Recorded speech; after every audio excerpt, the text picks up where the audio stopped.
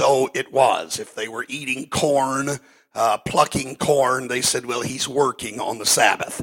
And that was not work. It was not considered work. And so then last week we began to look at this miracle of this man who had showed up for church with a need. And we talked about that. We got into the significance of that. Church is where we should bring our needs. Church is not a place to come and show off our perfection.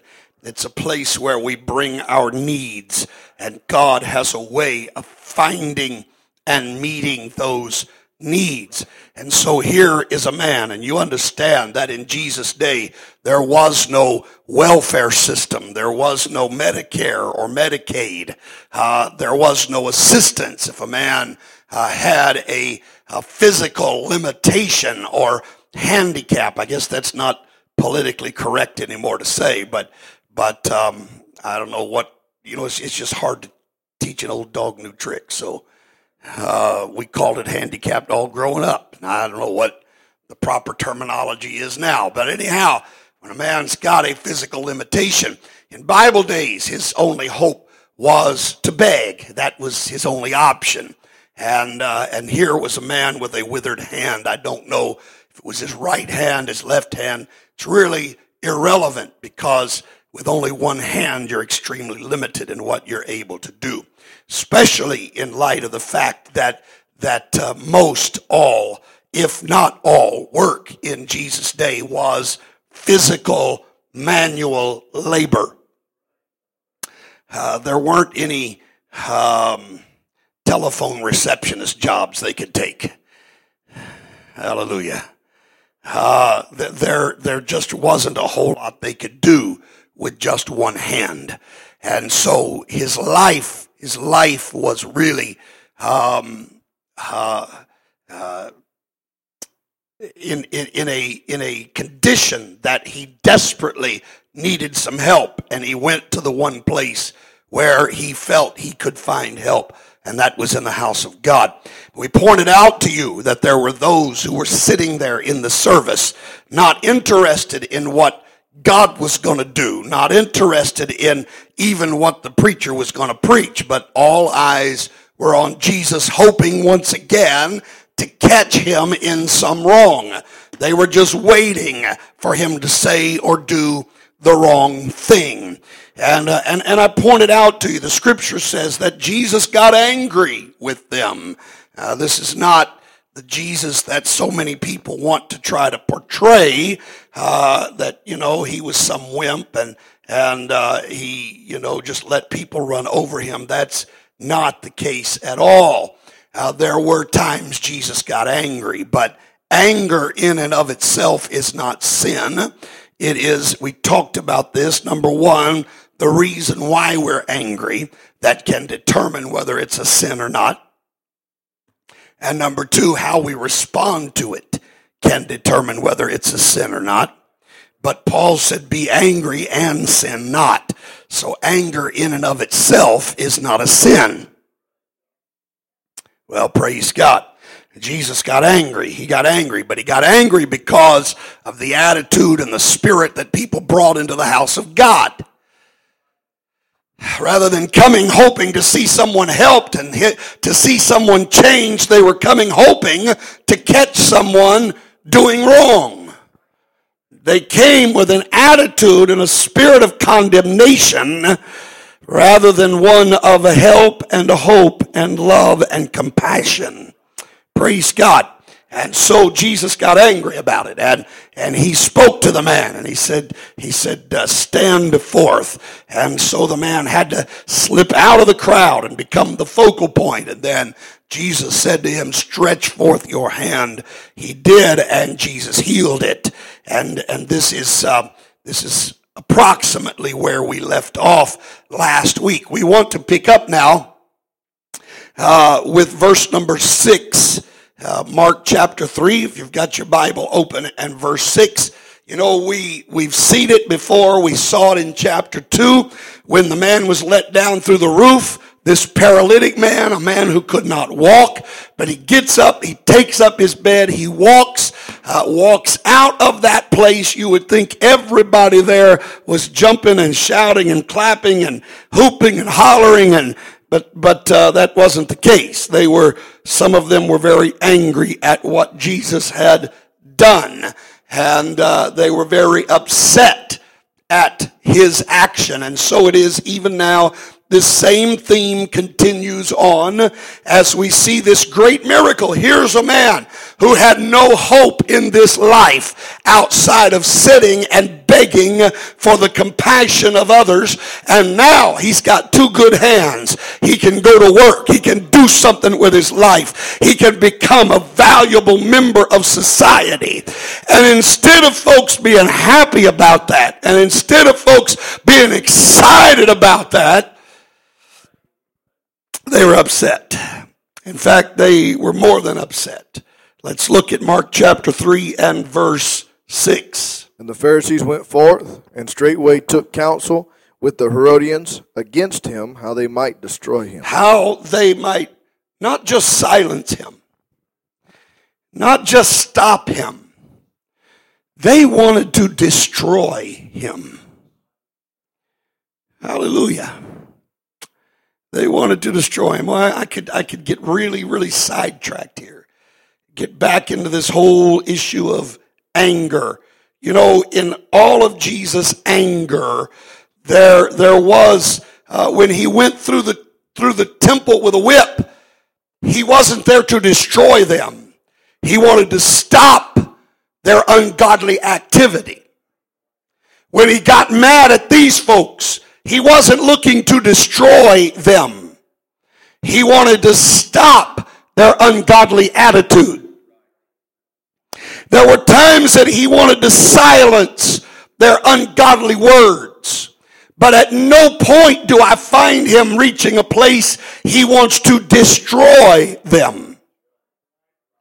This is where we should draw the line, and we need to ask ourselves. I'm telling you, getting angry in and of itself is not a sin, but when our anger drives us to a place that we become destructive, then we've crossed the line into sin. Hallelujah.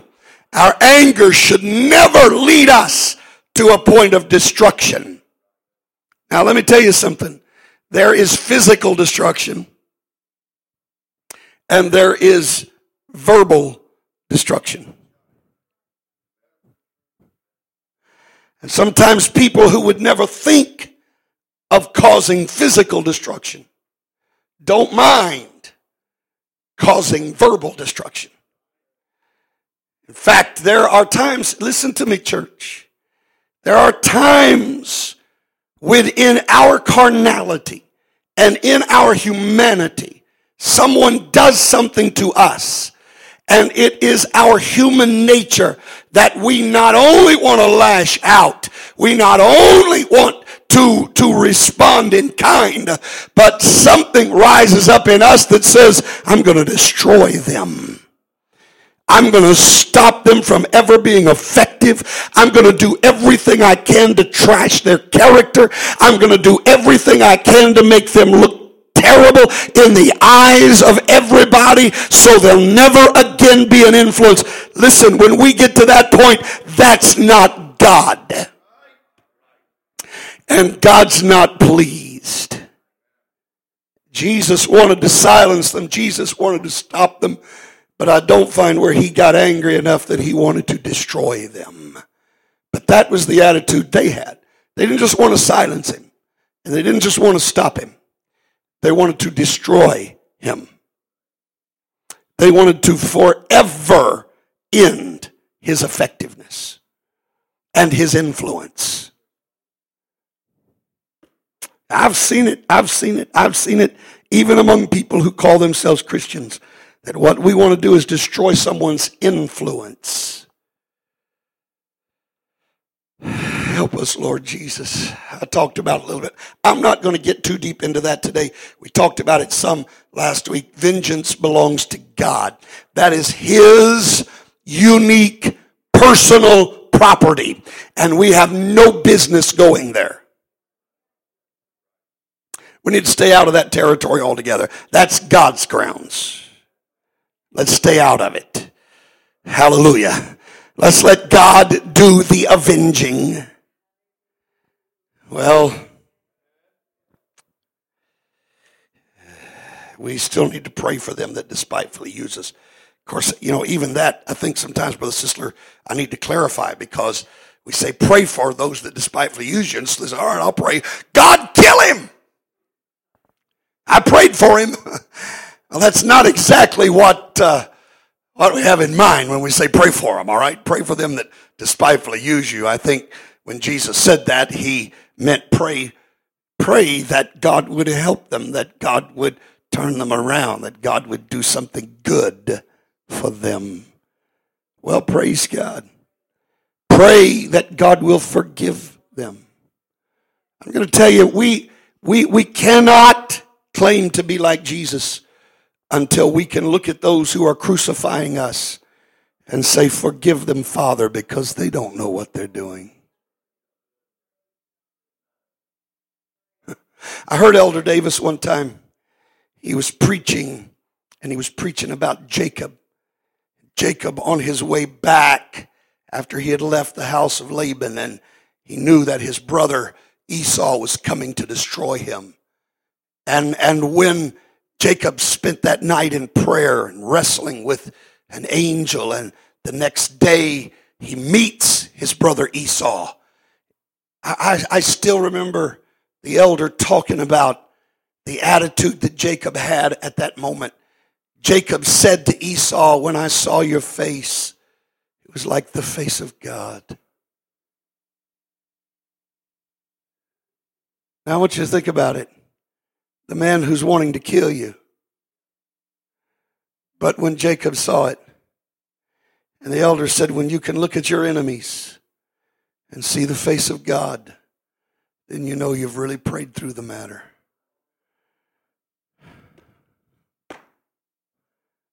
Well, there's some profundity there, praise God.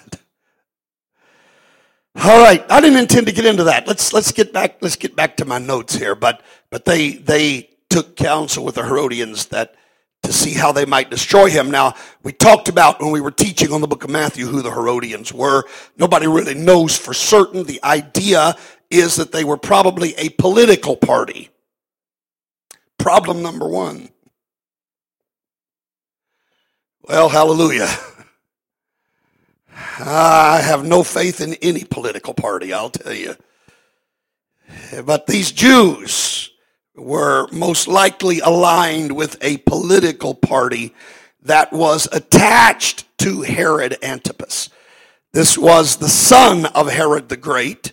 Herod Antipas was the man who had imprisoned and beheaded John the Baptist. Herod Antipas was the man that to whom Jesus was sent to be interrogated, but Jesus would not answer him anything, had nothing to say to him. But somehow these Jews, evidently, most theologians think they had found some way to justify in their minds that what they needed to do was to get aligned with Herod politically in order to save their own skin. And they evidently felt like that by becoming attached to him, that it would provide a degree of comfort and safety for them. And so, but yet they were Jews. They were Jews, from all we can tell. And so the Pharisees, wanting to destroy Jesus, thought, the best people we can go to right now are the friends of Herod. Let's see if, since they're Jews, they can find some way that we can use Jewish law and Roman law, combine them together, and somehow destroy this man. Let's work together. Now, I'm going to tell you, if what these scholars are saying is true about the Herodians, I can almost guarantee that up until this moment, The Pharisees, who were the strictest of the Jews, most likely despised the Herodians, who would compromise their faith for politics. Well, that had a ring to it. Compromise their faith. I'll never understand politicians who get up and say, well, personally I think abortion's wrong, but I can't make that decision for everyone else. Yeah, I know, I understand. You're a compromiser. You've compromised your convictions, which really are not convictions, because real convictions you don't compromise. And I'm going to tell you, if you really believe abortion is murder, you don't say, I'm going to let everybody choose if they want to commit murder.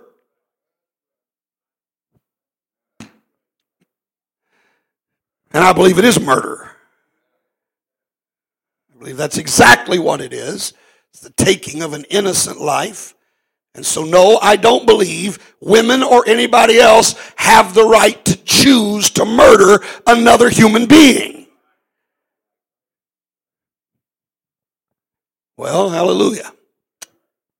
All right. Let me get off of all that. But anyhow, I just think that most likely the Pharisees, the strictest of all the Jews, and the Herodians were arch enemies. I just feel like most likely they hated one another. As the Jews saw the Herodians as traitors. But now all of a sudden they've become best friends. Because they have a common enemy.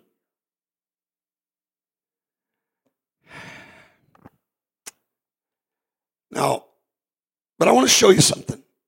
And again, this is why, when I get to studying the life of Jesus Christ, I recognize how inadequate I am. I recognize how far from my goal I really am. When I see him and the way he responds to things, it brings conviction to my heart. And I say, God, I've got to learn this lesson. See, here were these two arch enemies that both hated him so much. They were willing to lay aside their own differences to unite together for the purpose of bringing destruction to him. So what's he going to do? How's he going to respond to this? What is going to be the Lord's reaction? Well, let's look and see. Mark chapter 3, verses 7 and 8. But Jesus withdrew himself with his disciples to the sea, and a great multitude from Galilee followed him, and from Judea, and from Jerusalem, and from Idumea, and from beyond Jordan. And they about Tyre and Sidon, a great multitude, when they had heard what great things he did, came to him. Yeah. Look. Jesus didn't try to retaliate. And Jesus didn't stand around and try to defend himself. You know what Jesus did? When they rose up against him, you know what he did? He said, well, if you don't want it, I'll go find somebody who does.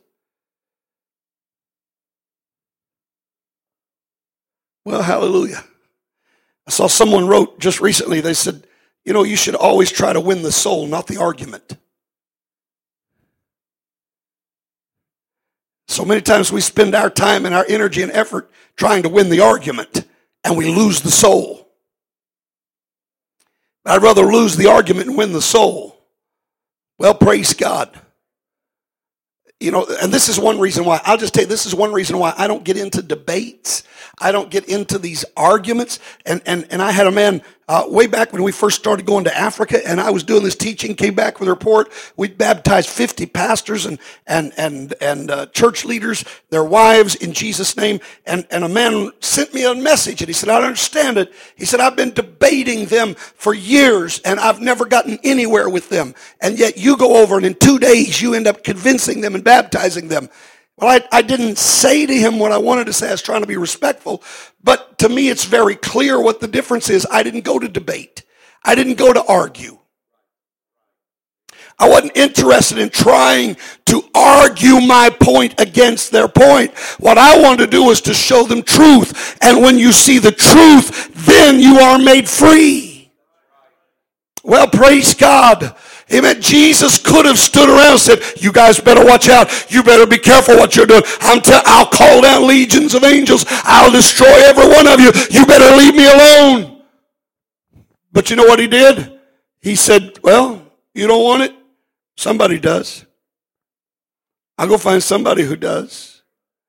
And I'm going to tell you, there are times even in our witnessing church, even in our reaching out, somebody just wants to argue with us.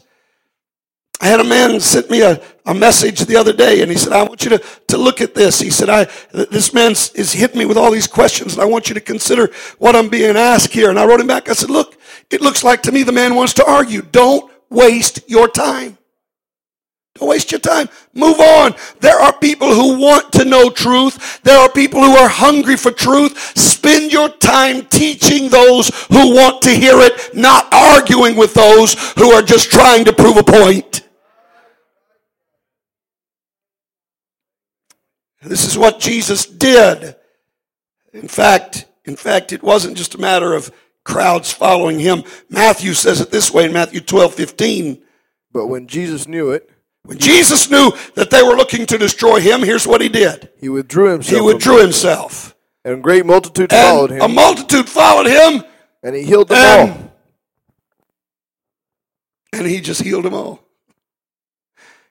He said, you guys may not want this. That's fine. You don't want it, that's your business. But somebody does. I'm going to tell you, that's what it was that moved the heart of Jesus when the Syrophoenician woman came to him. And he said, woman, I want to tell you, it's not fit that I should take the children's bread and give it to dogs. And she said, you're exactly right. But even the dogs eat the crumbs that the children don't want. And Jesus was moved by the words that she spoke, because that was his philosophy in life. That was exactly his modus operandi. That was the way Jesus operated throughout his ministry, is he was looking for those that were hungry for what nobody else wanted. If you don't want the meal, fine. Somebody is hungry. Somebody is looking for it. And I'm going to find those that want it. Oh, hallelujah. He didn't waste his time arguing, debating, fussing, fighting with those who didn't want him.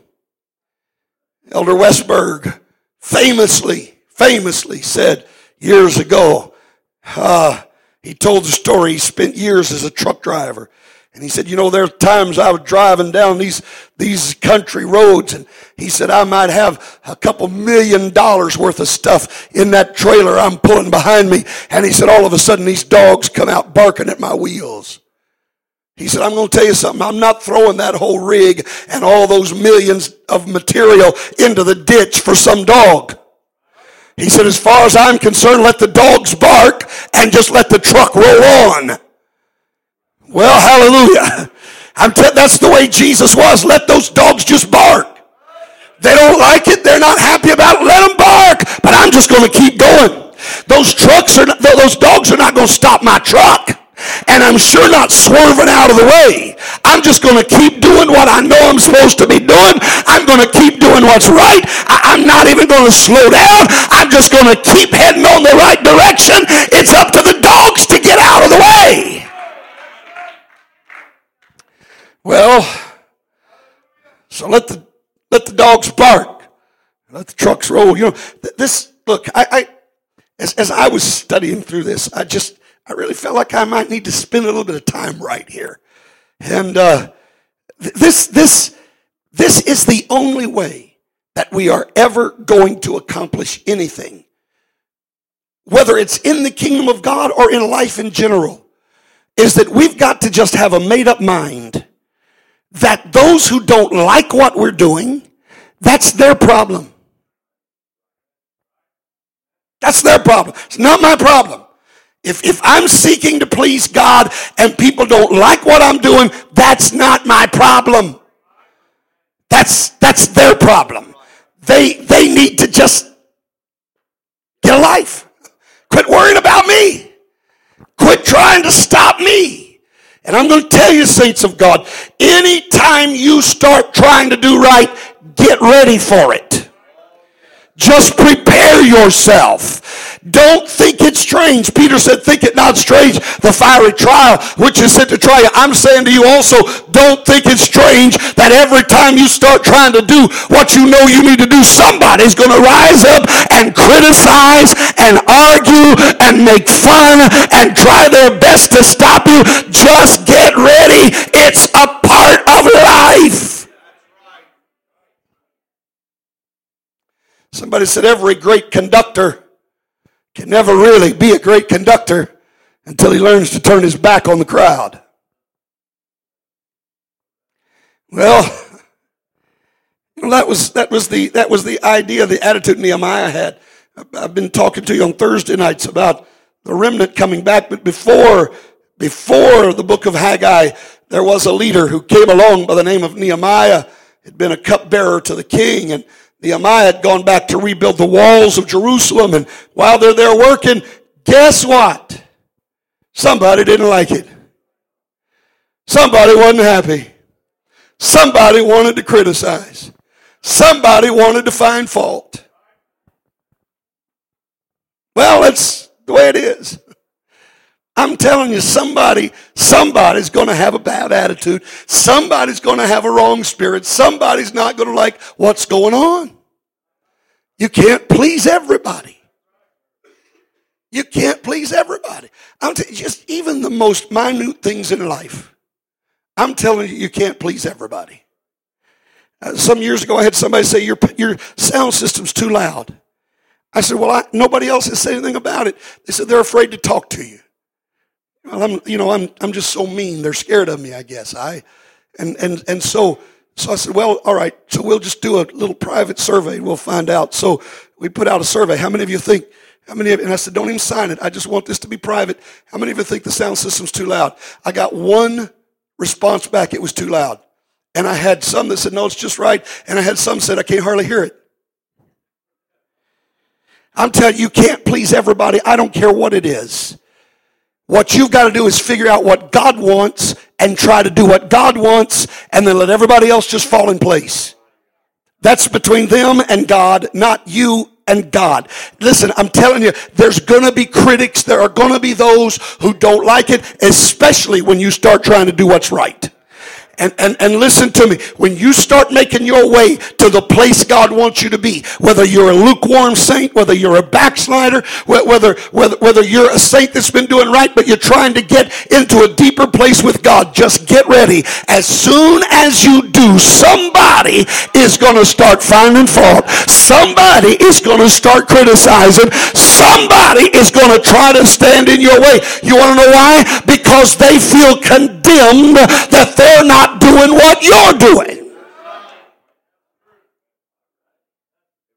Nehemiah goes back. He starts trying to rebuild the wall.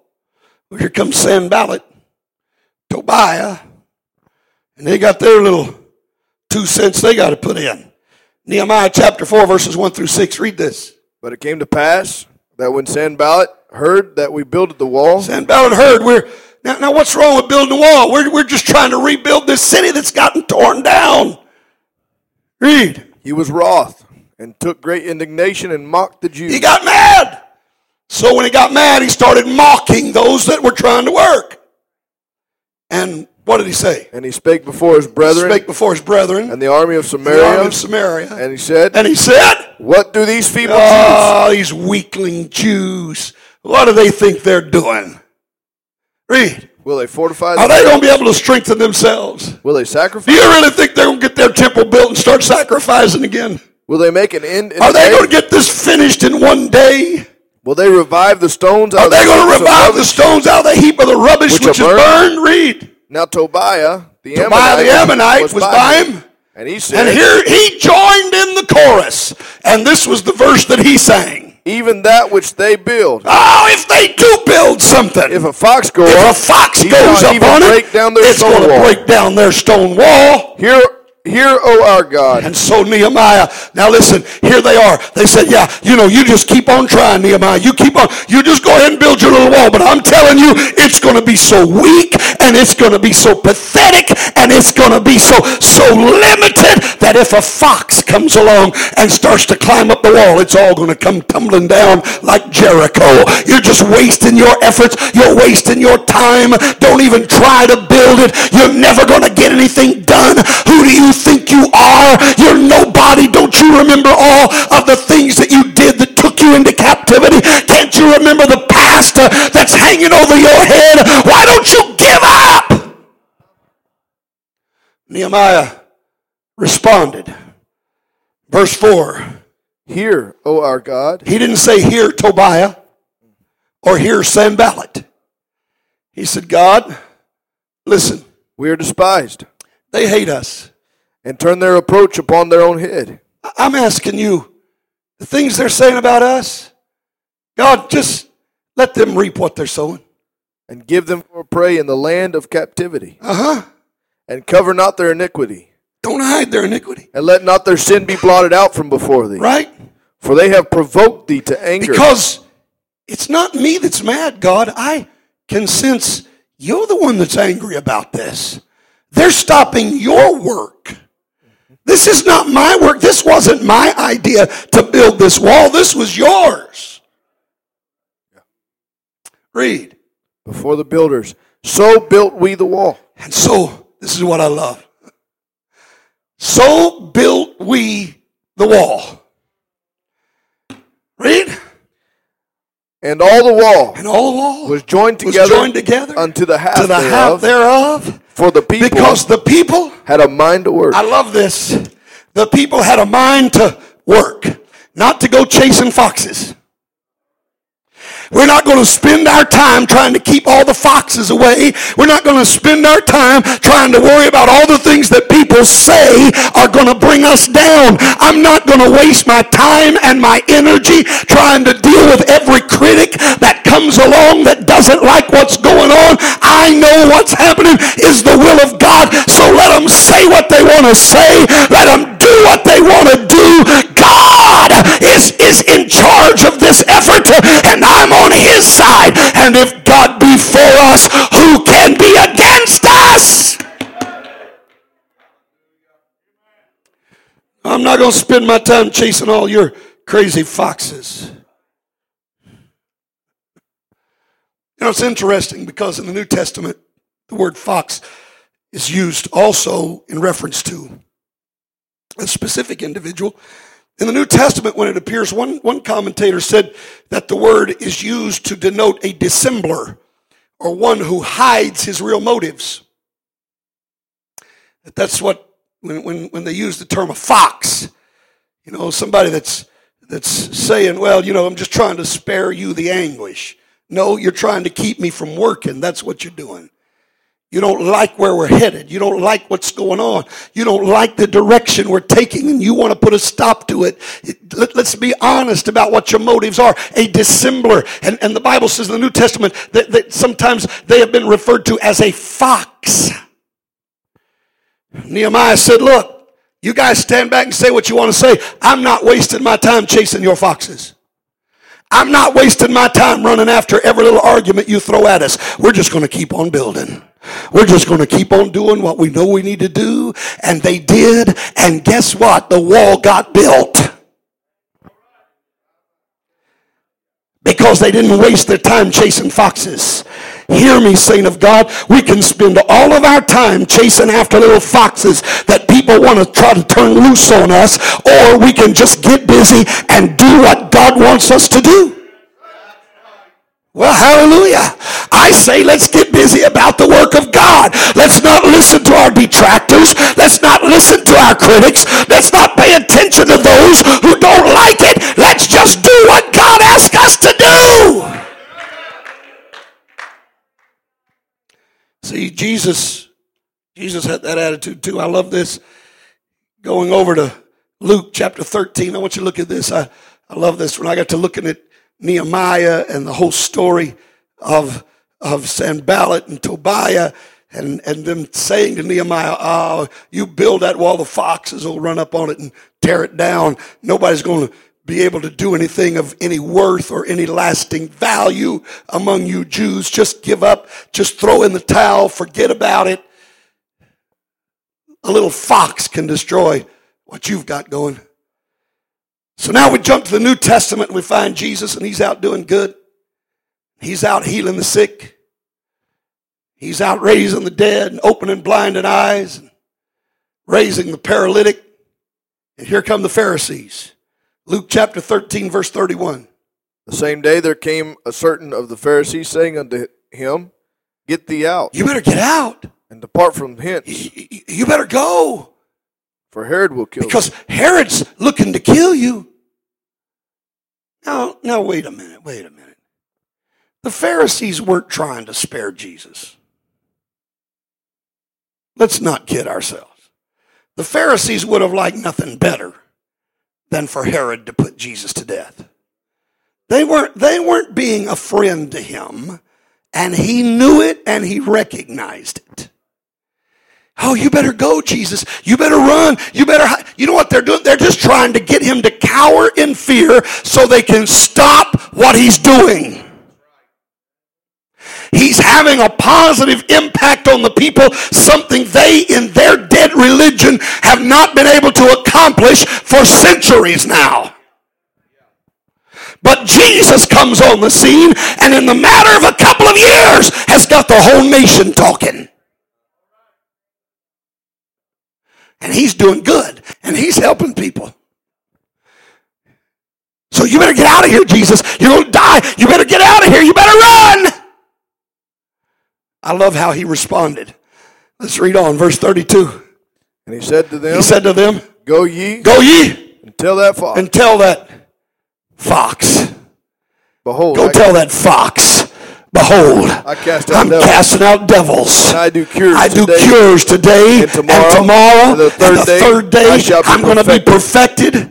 Nevertheless, I'm going to walk today and tomorrow and the day following. For it cannot be that a prophet perish out of Jerusalem. Here's what he said. You go back and tell that fox, he's not stopping me. And, in telling him, it's going to remind you, you're not stopping me either. I know what I was sent here to do. I know what my calling is. I know what my purpose is.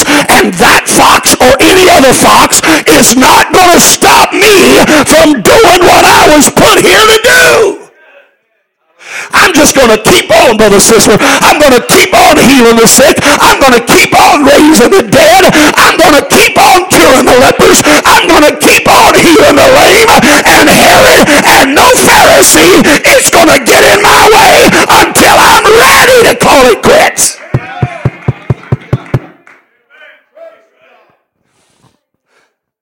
I know what day I'm going to stop. I know when it's all going to come to an end.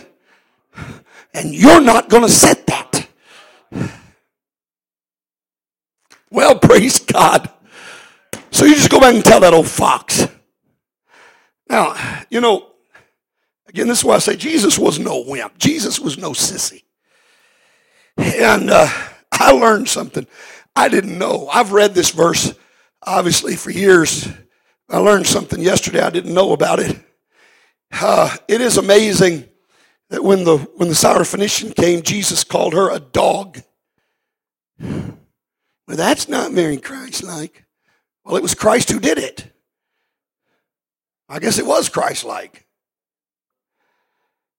Now, look, it wasn't an insult. I'm telling you, as Gentiles, that's really all we are. But thank God he had mercy on us. Thank God he loved us in spite of how low we are. When Jesus called Herod a fox, it wasn't just an insult. Now, I'm going to tell you, it was a pretty deep cut. I didn't realize how deep, Brother Brandon. Here's the thing about it. This word fox in the original Greek is not just a fox, but it's a she-fox. It's a female fox. I mean, when he cut low, didn't he? You go tell that she-fox that she's not stopping me. Well, hallelujah. It's the truth. You can look it up, but it's the truth. You go tell that she-fox, she's not going to stand. Herod's not standing in my way, and you Pharisees are not standing in my way. In fact, when Pilate said, don't you understand? I've got the power to take your life or to let you go. He said, you don't have any power except what I give to you. You're not taking my life. I'm laying it down. Oh, child of God, why don't we get that attitude? If God be for us, I said it once, I say again, who can be against us? If we're doing what God called us to do, there aren't enough devils in hell to stop what God's got planned. As long as we'll keep our focus, as long as we don't get sidetracked, as long as we don't waste our time and our energy chasing after foxes, let's just pick up the trowel and pick up the sword. Let's build and let's fight a spiritual warfare, and let's see God do what he said he was going to do. Well, praise God. Hallelujah. I'm telling you, the beautiful thing about Nehemiah, you come back later and the Bible says everybody knew that the thing was of God. They knew God was in it. That's what I want. I'm not wanting it so they'll look back and say, man, look what he did. I want to tell you what I want is I want all the world to look back and say, look what God did. Look what God did. I know those feeble people there. I know they couldn't have done anything on their own. It obviously had to be the hand of God that did it. That's fine with me. I want him to get all the glory. I want him to get all the praise. This much I know, if God called us to do it, God's going to empower us to fulfill the calling. Well, praise God. Everything God said, everything that he said to this church, God's going to do. And it doesn't matter what it looks like, and it doesn't matter who criticizes, and it doesn't matter who says what. Well, hallelujah. It doesn't matter who throws what accusations at whom. None of that matters. What matters is we're doing what God told us to do, and so God's going to put his blessing on it, and God's going to put his favor on it. And when it's all said and done, God's going to see to it that there was more done than just what was said. Oh, help me, Jesus. Help me, Jesus. Hallelujah. All right. Sometimes we got to just ignore the foxes. Sometimes we got to ignore all the arguments and the distractions and just stay busy doing what God wants us to do. And you'll be surprised. You'll be surprised who might just come along, join in. You'd be surprised who might pick up a trowel beside you. Say, let me help for a little while. I'm not talking about getting a bad attitude. I'm not talking about having a bad spirit about it. I'm just talking about stay focused. Stay focused. We're just going to do what God asks us to do. So let's get back to Mark chapter 3. So the point is this, that Jesus had his distractors. He had those who wanted to try to stop him. He had those who were literally out to destroy him. But rather than focusing on them, he decided, I'll just go to the ones who want me. And for that group that hated him, that group that despised him, that group that wanted to destroy him, the Bible says there was a great multitude that followed him. There was a great multitude that followed him. And he went and healed them. He could have gotten frustrated. He could have said, forget it. Just forget it. Just throw in the towel. Why even try? No. He said, look, if they don't want it, there's somebody who does. And I'm going to spend my time with them. This was his philosophy. Matthew chapter 7, verse number 6. Give not that which is holy to the dogs, Neither cast ye pearl before swine, lest they trample them under their feet, and turn again and rend you. Yeah, don't take what's holy and give it to dogs. Now, you understand what he's saying here. Dogs don't understand what's holy and unholy. They don't comprehend the value. And he said, swine don't understand what's costly and what's cheap. They don't have a comprehension of that. He said, you throw those pearls out there in front of the swine, and they're not going to say, oh man, let's make a necklace. Or let's go to the pawn shop and get some money here. To them, it's nothing more than rocks, stones. There's no difference to them. And the point was, Jesus is saying to some people, you're going to have the beauty of the gospel, the pearls of truth that are in the scripture. And you're going to try to lay it out before them, and you're going to find out they have as much appreciation for the gospel as what pigs have for pearls. They don't appreciate it. Have you ever been excited about what God did in your life, and you go and you tell somebody about this great and wonderful experience you've had, and they just look at you and you can tell they couldn't care less. They are so unmoved. They are so untouched. They are so uninterested. Don't get aggravated. Don't get frustrated. Just move on. Because somewhere, somebody is going to appreciate what you've got to say. Somebody is looking for what you found. Well, hallelujah. Praise God. All right, let's move on. Verse 9. I think we're at verse 9 now. Mark chapter 3. Verse 9.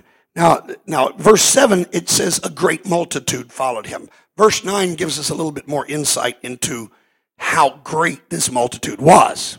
And he spake to his disciples that a small ship should wait on him because of the multitude, lest they should throng him. Yeah, he's standing at the seashore, and they are crowding in on him. And it is such a crowd, he's only got one way to go. Somebody get me a boat. Somebody get me a boat. I got to get a little space here. They are thronging me. They are pressing upon me. I got to have a little bit of space here. Somebody get a boat. So I'm just telling you, there were far more people interested in what Jesus was doing than those that were disinterested. There were far more people who were appreciative of what he had to offer than there were those who hated it.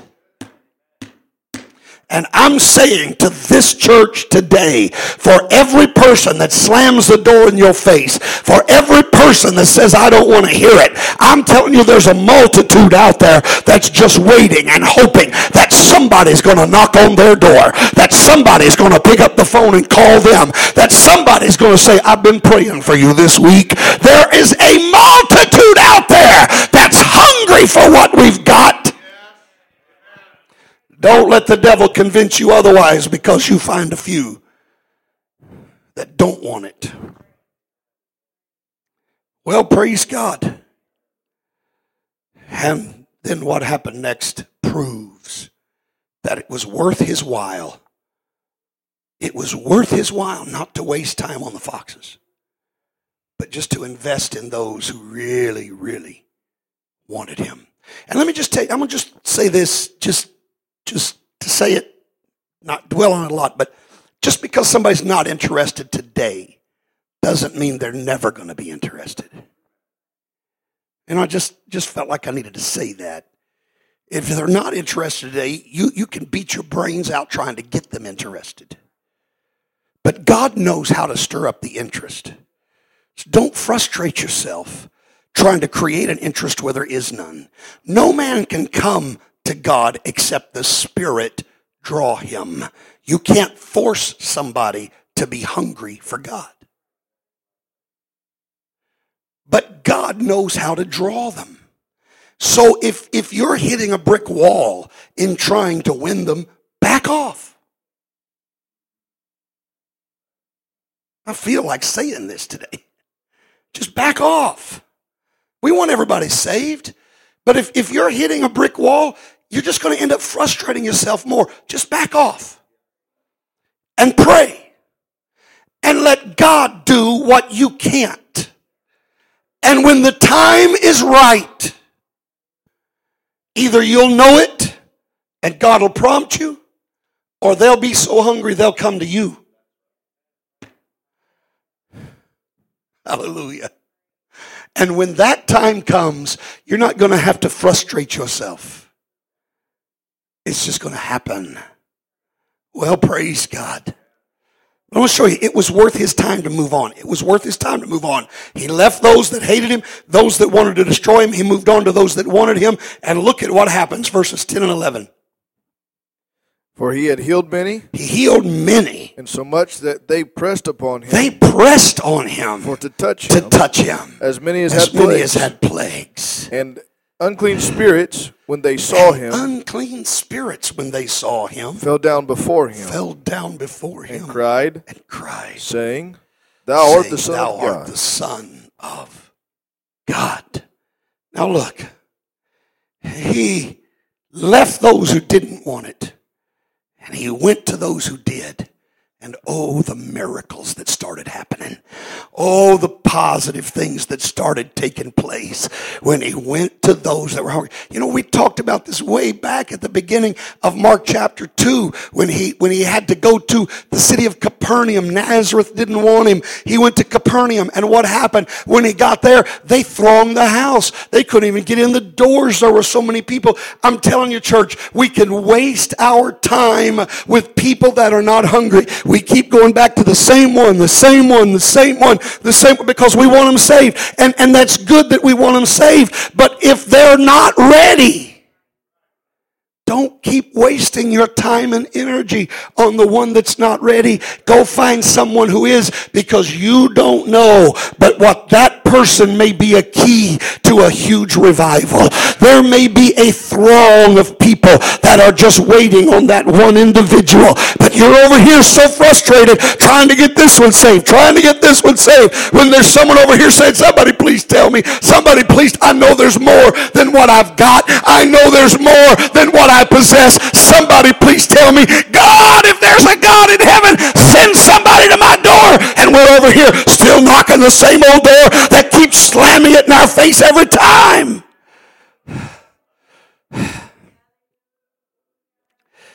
Hallelujah. If we can learn to be sensitive to the Spirit. You know, that's Jesus. Jesus was in a revival. I don't know any other way to put it. In fact, this is not in my notes, but let me just show you. Go to John.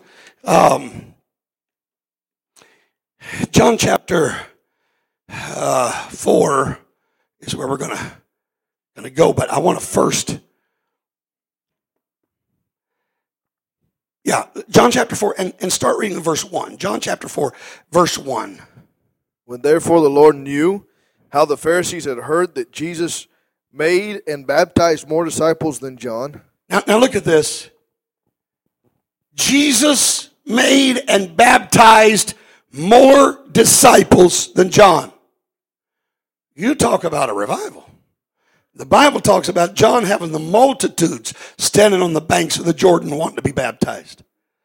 Jesus is having one more revival. But keep reading. Though Jesus himself baptized not, but his disciples, he left Judea and departed. Wait. He did what? He left Judea. He's in the midst of a tremendous revival. And he said, all right, guys, time to go. What? What? You're leaving this?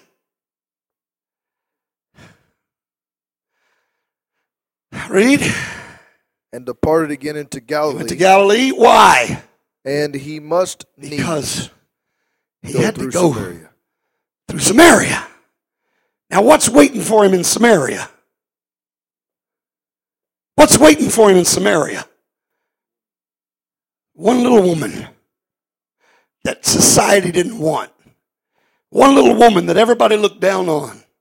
One little woman that nobody wanted to talk to. One little woman that had to hide and go to the well at a time when nobody else is going to be there. And Jesus left a huge revival to go to this one woman that nobody else wanted. But see, it wasn't just about this one woman. This woman happened to be a key. She happened to be a key. Go down to verse 27 and start reading. And upon this came his disciples and marveled that he talked with the woman. Yet no man said, What seekest thou? Or why talkest thou with her? Nobody asked him any questions. They were wondering, but they wouldn't ask. Read. And the woman then left her water pot. But the woman who had come to the well to get water forgot why she was there. And went her way to the city. And she went back into Samaria. And said to the men. And she said to the men. Come see a man. Come and see a man. Which told me all things. That told me everything I ever did. Is not this the Christ? Then they went out of the city. Then they went out of the city. And came to him. And came to him. Let's go down. Verse number 35. Say not ye. Say not ye. There's yet 4 months. And then comes harvest. Behold, I say to you, lift up your eyes and look on the fields, for they are white already unto harvest. Go down to verse 39. And many of the Samaritans of that city believed on him for the saying of the woman, which testified, he told me all that ever I did. Well, hallelujah. I'm telling you, he left a revival, Brother Sisler, to go meet up with one little woman that nobody else wanted. But it wasn't just about that one woman. That one woman happened to be the key to an entire city. There was a great revival that erupted in Samaria because Jesus was sensitive enough to the Spirit living inside of him that even in the midst of a revival, he heard the cry of a hungry heart, and he said, I gotta go meet this lady. I gotta go meet this lady. Something's about to happen over here. Hallelujah. Hallelujah. Oh, church. Hallelujah. We can get so tied down trying to reach the same one. He really doesn't even want it. And there might be one key somewhere that one key could fill up this entire building. Well, praise God. Hallelujah. Hallelujah. You never know. Sometimes the key comes in the most unlikely package. You never know. But if we could be sensitive.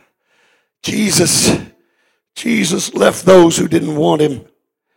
And he went and he found a multitude so great. He said, you guys better get a ship ready. I might need to make a fast escape here. I might have to get away from the shoreline here because they're getting in so close. They're all trying to touch me. So let's get a boat ready. And he started healing folks, and he started casting out devils. Well, praise God. Hallelujah. Only God knows. Only God knows the depth, the magnitude of revival that may be waiting in one life. The effects of that one life that could turn everything around. We got to learn to be sensitive. We got to learn to be sensitive. The Lord spoke to a man by the name of Ananias. He said, I'm sending somebody your way. His name's Saul. Oh no, God, no. No, please not Saul. Don't, Lord, please not Saul. I've heard about Saul. I've heard about what a wicked man he is. I've heard about what a horrible person he is. God said, yeah, I know you have. What you haven't heard is what a great man he's going to become and what I'm going to do with him. He's going to stand before kings and declare this message. You can write him off, or you can write him in. And if you'll write him in, you'll never regret the addition to the kingdom. Well, hallelujah. I feel like I'm preaching to somebody here this morning. I'm telling you, sometimes we just got to lift our eyes up and recognize. I think, in fact, I believe that's what Jesus really was saying to his disciples when he said, lift up your eyes and look, the fields are white, all ready to harvest. I just this is the way I see it in my mind. This is my opinion. But in my mind, they're standing here talking. He's talking to his disciples. He said, you say it's yet 4 months. It's yet 4. He said, but I want you to look. And in my mind, I see him just turn and point towards Samaria. Look at the field. Look at the field. It's white already to harvest. And here comes this crowd. I believe he's pointing at a crowd of people that's already started that way. Look. It's white already to harvest. It's not down the road somewhere. It's not 6 months from now. It's not 4 months from now. There's a revival, right? We left a revival, but you talk about a revival. We're about to reach an entire city.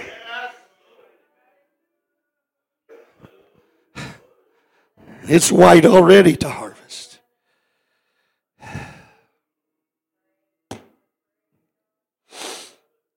Hallelujah. Hallelujah. I'm telling you, God's trying to let us know our fields are white. Our fields are ripe. Our harvest is ready. In fact, I've said it many times, and I might as well say it again. I can't find anywhere in the scripture where God ever said, pray for a harvest. But what he did say was pray that there would be laborers, because the harvest is ripe. We don't have a harvest problem.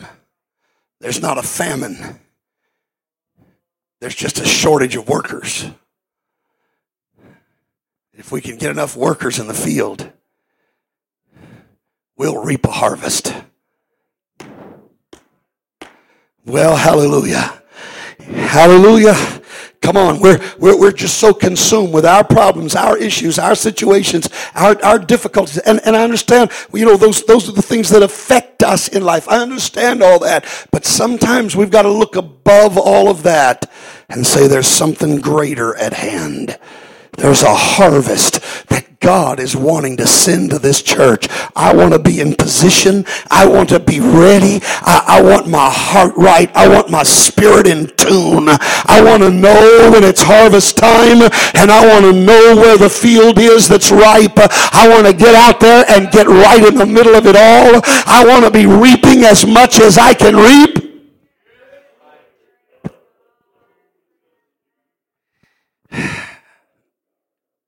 Lord, I've still got some ground to cover here, but my time is up. Sister Becca, come. I wasn't finished with verse 11, but I think I'm finished for today.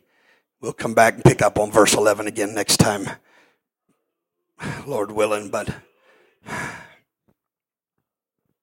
hallelujah.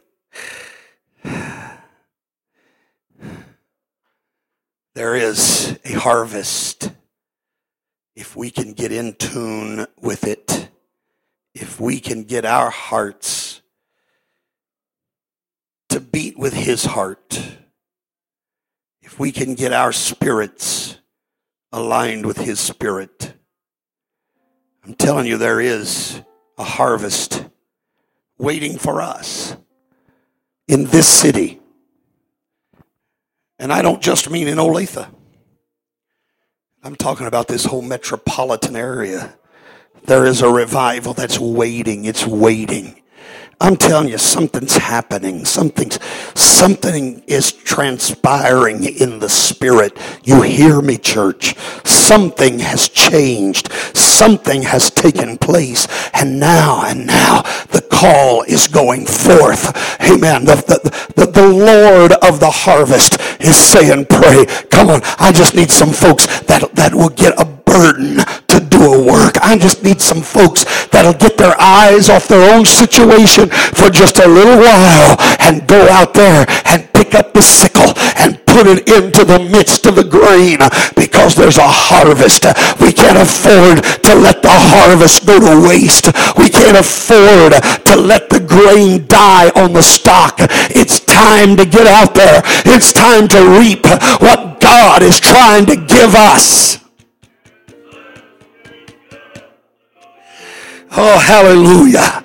Let's stand today. Let's stand. It's time.